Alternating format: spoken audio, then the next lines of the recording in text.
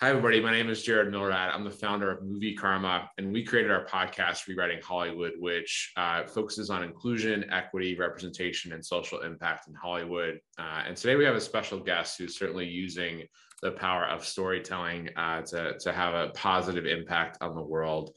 Her name is Susana Mirghani. She's the writer, director, and producer of a powerful coming-of-age drama, a short film called I'll Sit, which touches on arranged marriage, child marriage, as well as women's empowerments around the world, particularly in sub-Saharan Africa. So really excited to talk to Susana today about her film and much more. Susana, thanks so much for being on the show. Really excited to have you on. I appreciate it so much. Thank you for having me. Absolutely. Glad to have you. And I know you're joining all the way from Qatar and excited to talk about a lot of the issues in the film connected to that part of the world. But first off, this film has won an incredible amount of awards. I know it's a triple Oscar qualifier, so it will be well positioned, hopefully, to be nominated for the 2022 Academy Awards in live action shorts, which is really exciting. And it's won, of course, many awards at many festivals.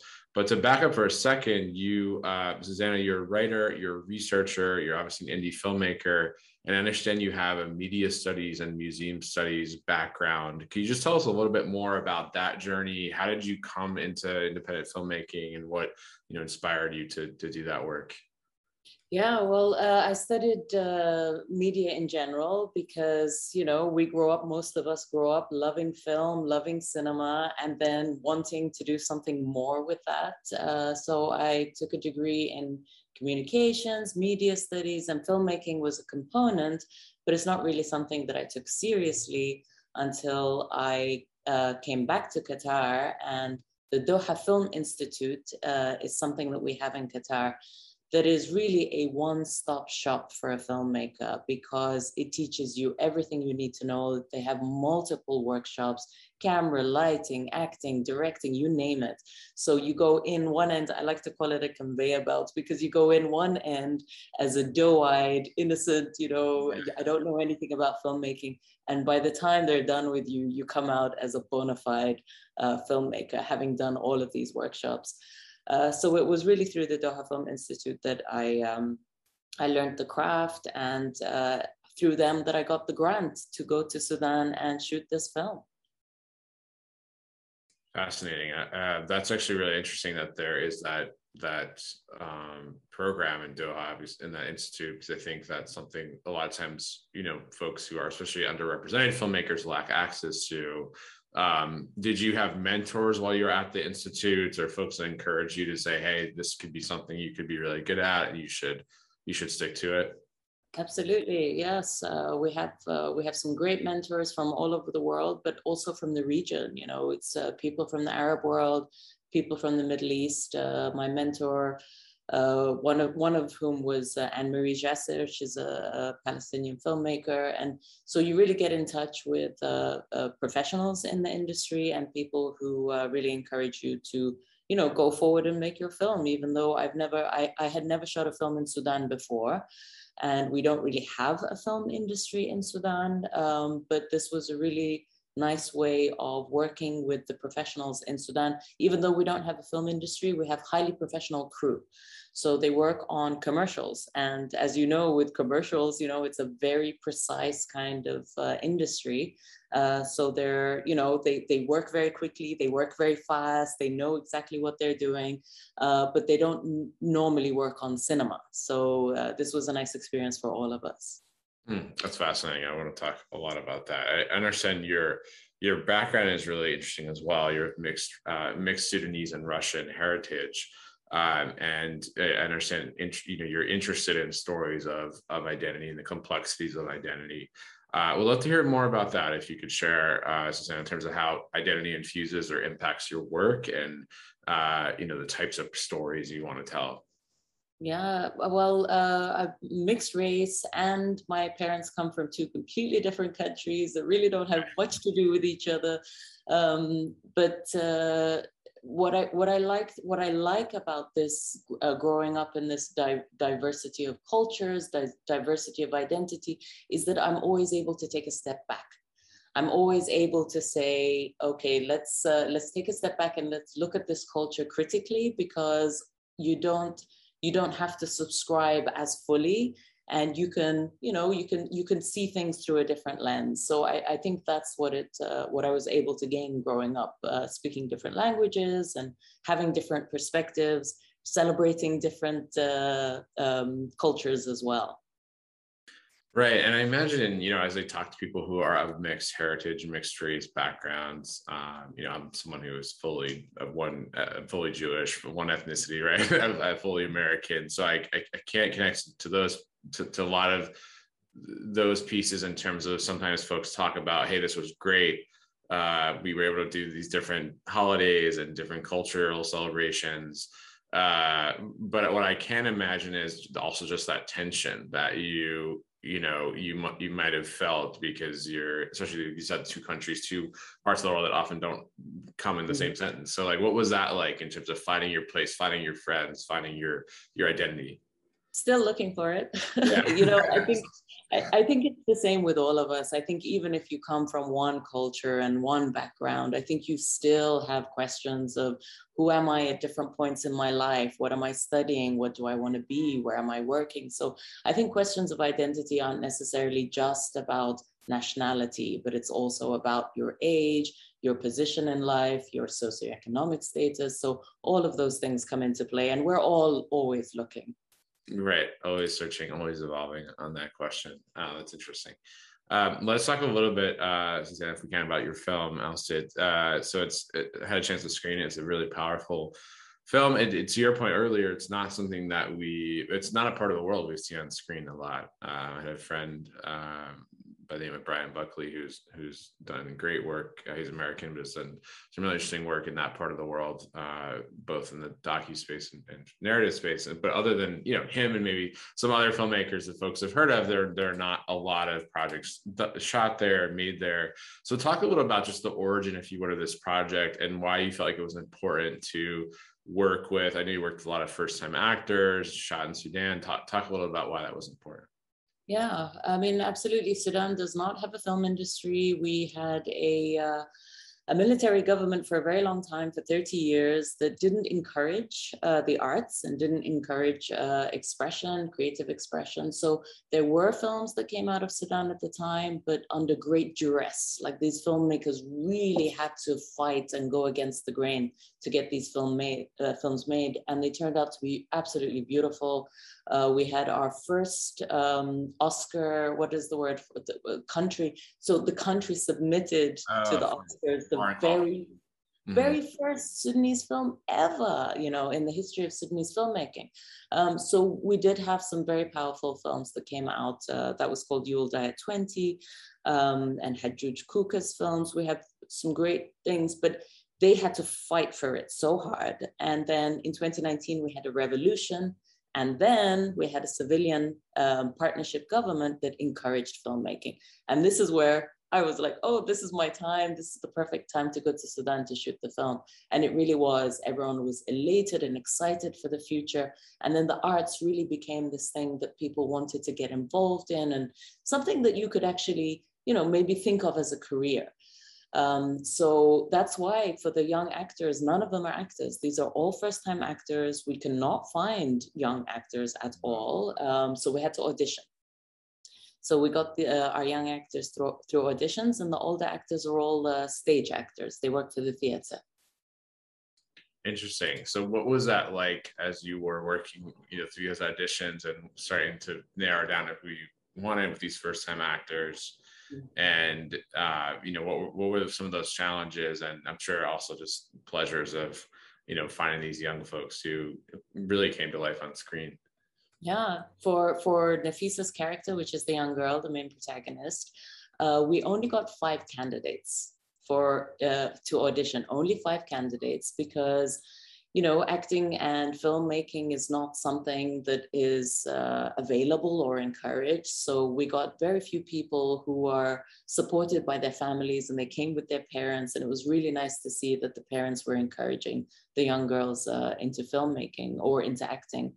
And for the young men, we got lots of young men to come and audition, because this is their time. They're in their prime.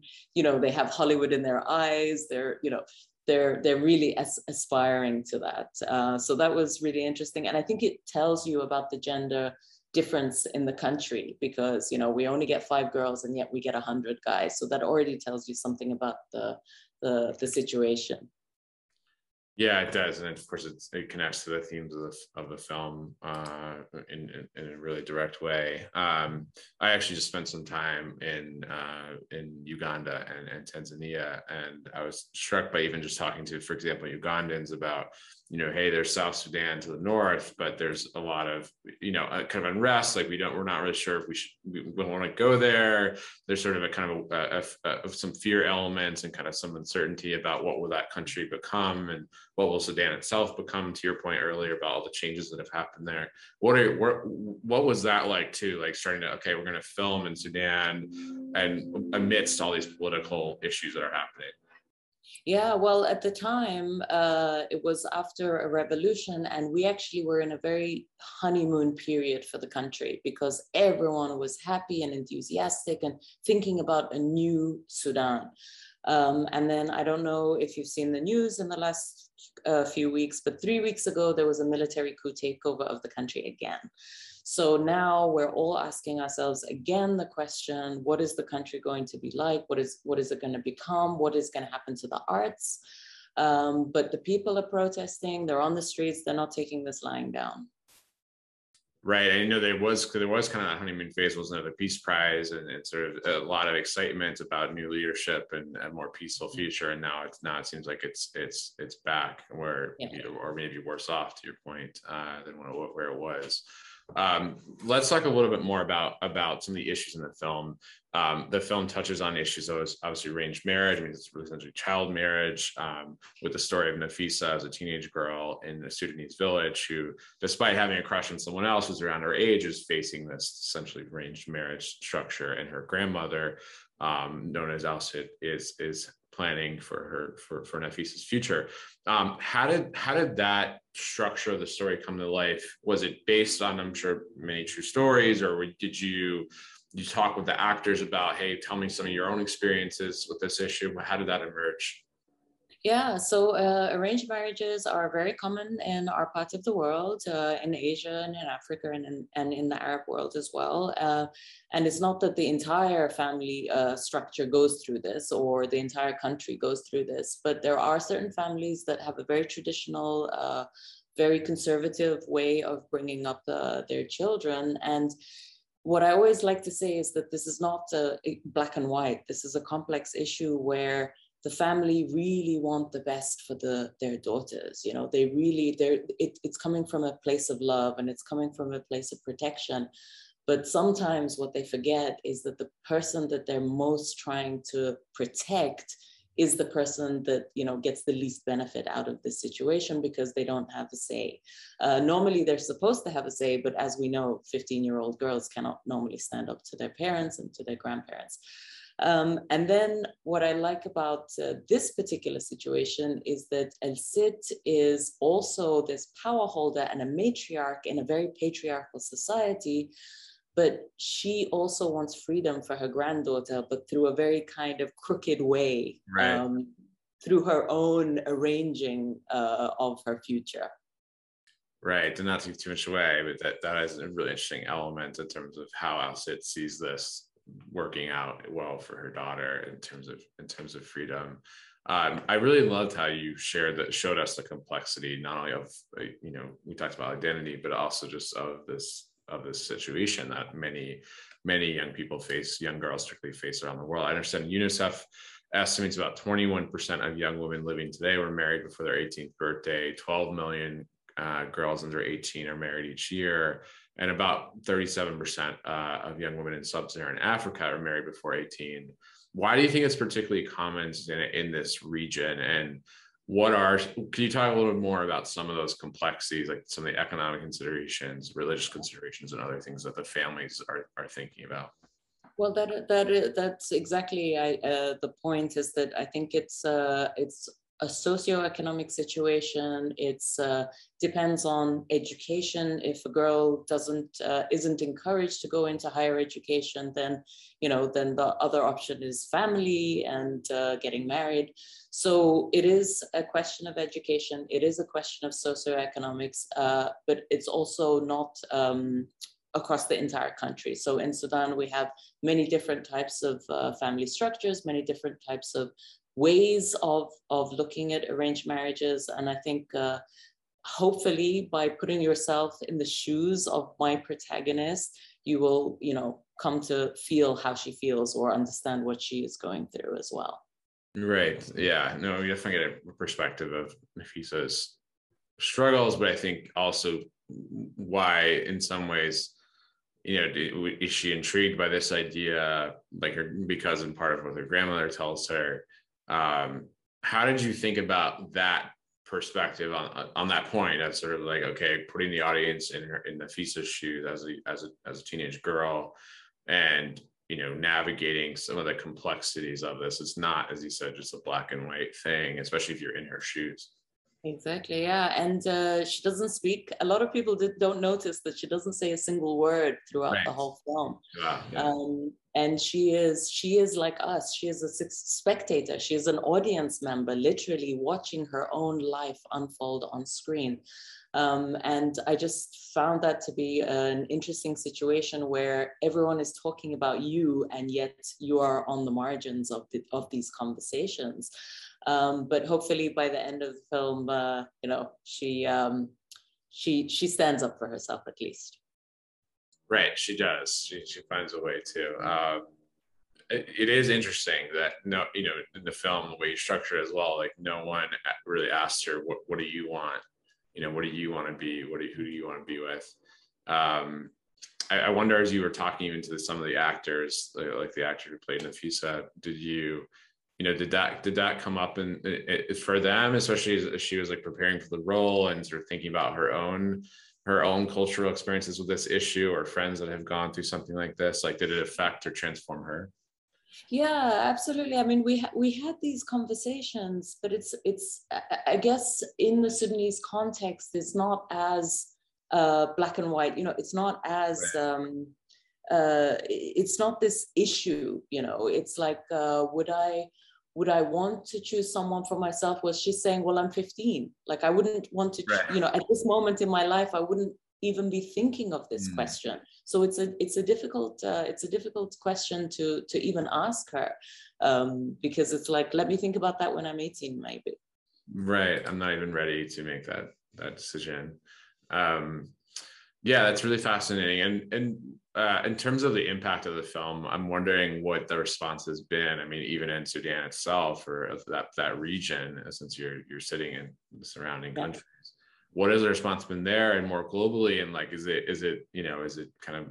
response kind of black and white, depending on where people are from and what their cultural background is? Well, the interesting thing is that this film has screened all over the world, and it has won all the awards that you just mentioned. And I should just mention, last night it won the best short at New Orleans. So that's the fourth. Oh, congrats. Oh my gosh, fourth qualifier. Fourth Oscar qualifier. So it screened all over the world, but it has not screened in Sudan. And the reason for that is because we do not have screening opportunities. We do not have film festivals. We have one, now we have 2 film festivals that were shut down because of Corona. And we do not have screening venues. So in reality, this film has not actually screened in Sudan, but there are Sudanese communities all over the world. So Sudanese communities have seen it. And my hope was to bring it back home to Sudan in January, which is when we have a film festival. But this military coup took over 3 weeks ago, and we don't know what's going to happen. That's frightening. I know there are many Sudanese American communities. I'm sure they've had a chance to hopefully see it. Do you find the reaction has been among Sudanese, the Sudanese diaspora? Has it been different depending where folks are living and where they immigrated to, or like what has that been like? It's actually been really overwhelmingly positive. I've got a lot of positive reactions from it. But I will say that there's this song in the end, and it's a very popular traditional Sudanese girl song.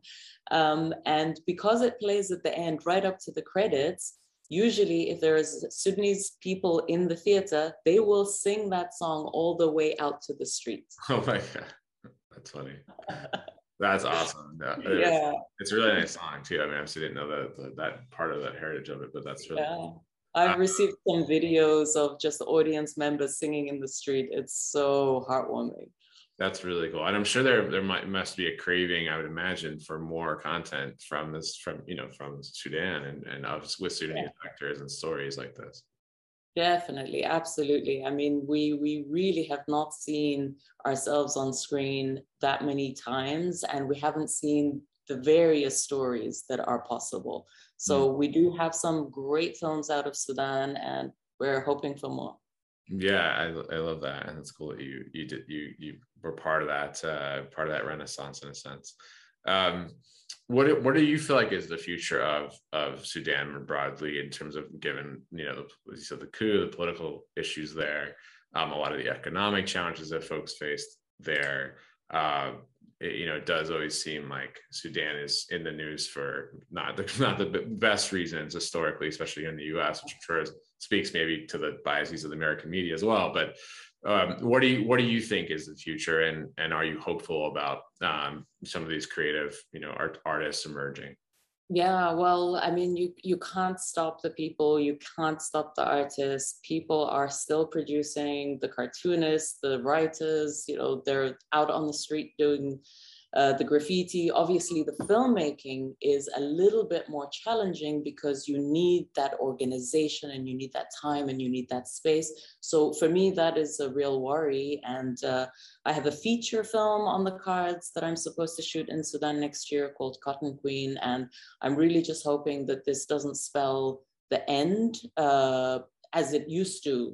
There was censorship, there was all kinds of government oversight. So people are hopeful. People are hopeful, even though this is an extremely dire situation. They are not stopping. They're out on the streets protesting, and people are still working on their art. That's incredible and hopeful, despite all that's happening.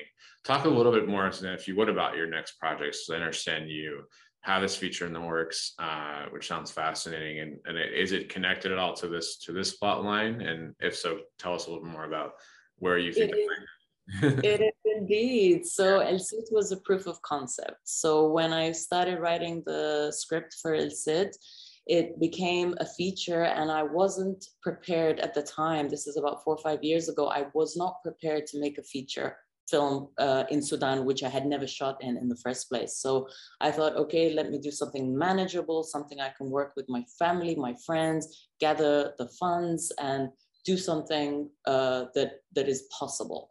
So that's what we did. We made a short, and we were hoping that people would like it enough to give us more funding and make more connections for the feature, I hope. Yeah, no, I hope so too. And obviously, with all the attention and words you've gotten, I hope that helps as well. I was going to ask Jen about the issue of inclusion before we move to close in a few minutes here. But specifically this notion, as we like to call it, rewriting Hollywood, right? How do we kind of reimagine what Hollywood looks like? The representation on screen, which you talked about earlier, opportunities for folks to get to make projects. To be in projects. How do you think about that issue of changing and transforming Hollywood to be more equitable, inclusive, and what are the steps you think we need to make to get there? Absolutely. In a weird kind of way, I think a lot can be learned from the upcoming Sudanese film industry, which is, because we don't have that structure, there's a lot of opportunities to say, this is how we want it. We want to include a lot more women. We want to include people, women especially in the Sudanese case, because this is not a career option normally for women. So on my set, we had lots of women behind the camera, in front of the camera, in decision-making positions, as funders. So I think in a strange reversal, there's a lot to be learned from the Sudanese experience. That's fascinating, because it is, as you said, a kind of a new industry, a nascent industry that is is possible. We definitely talk a lot about and work on the issue of, the US and the UK, or places where they have these historic industries that are, exclusionary historically and are, male dominated, that you kind of do need to reinvent the entire structure, don't you, to get to where we want to go. Absolutely. Great. Well, I wanted to just close, something we call our rapid fire rounds. So this is just quick questions that want to see what pops to mind. Lighter things, so no pressure.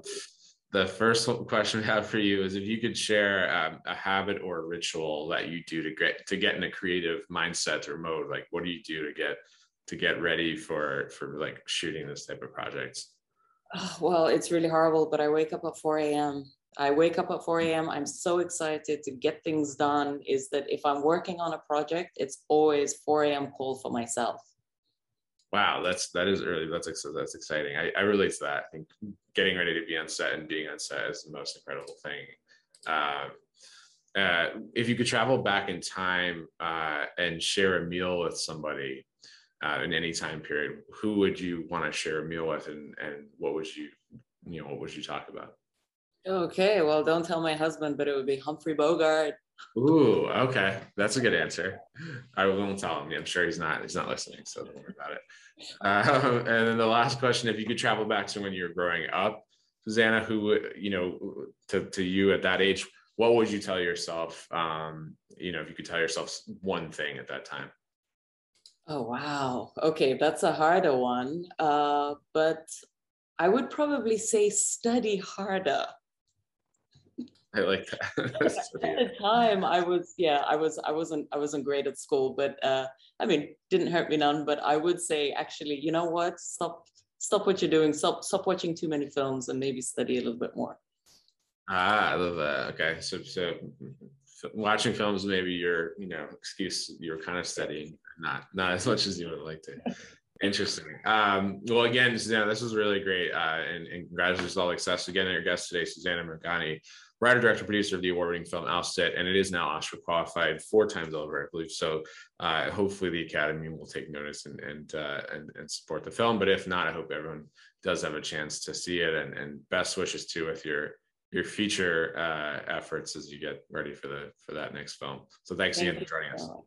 Thank you. I appreciate it so much.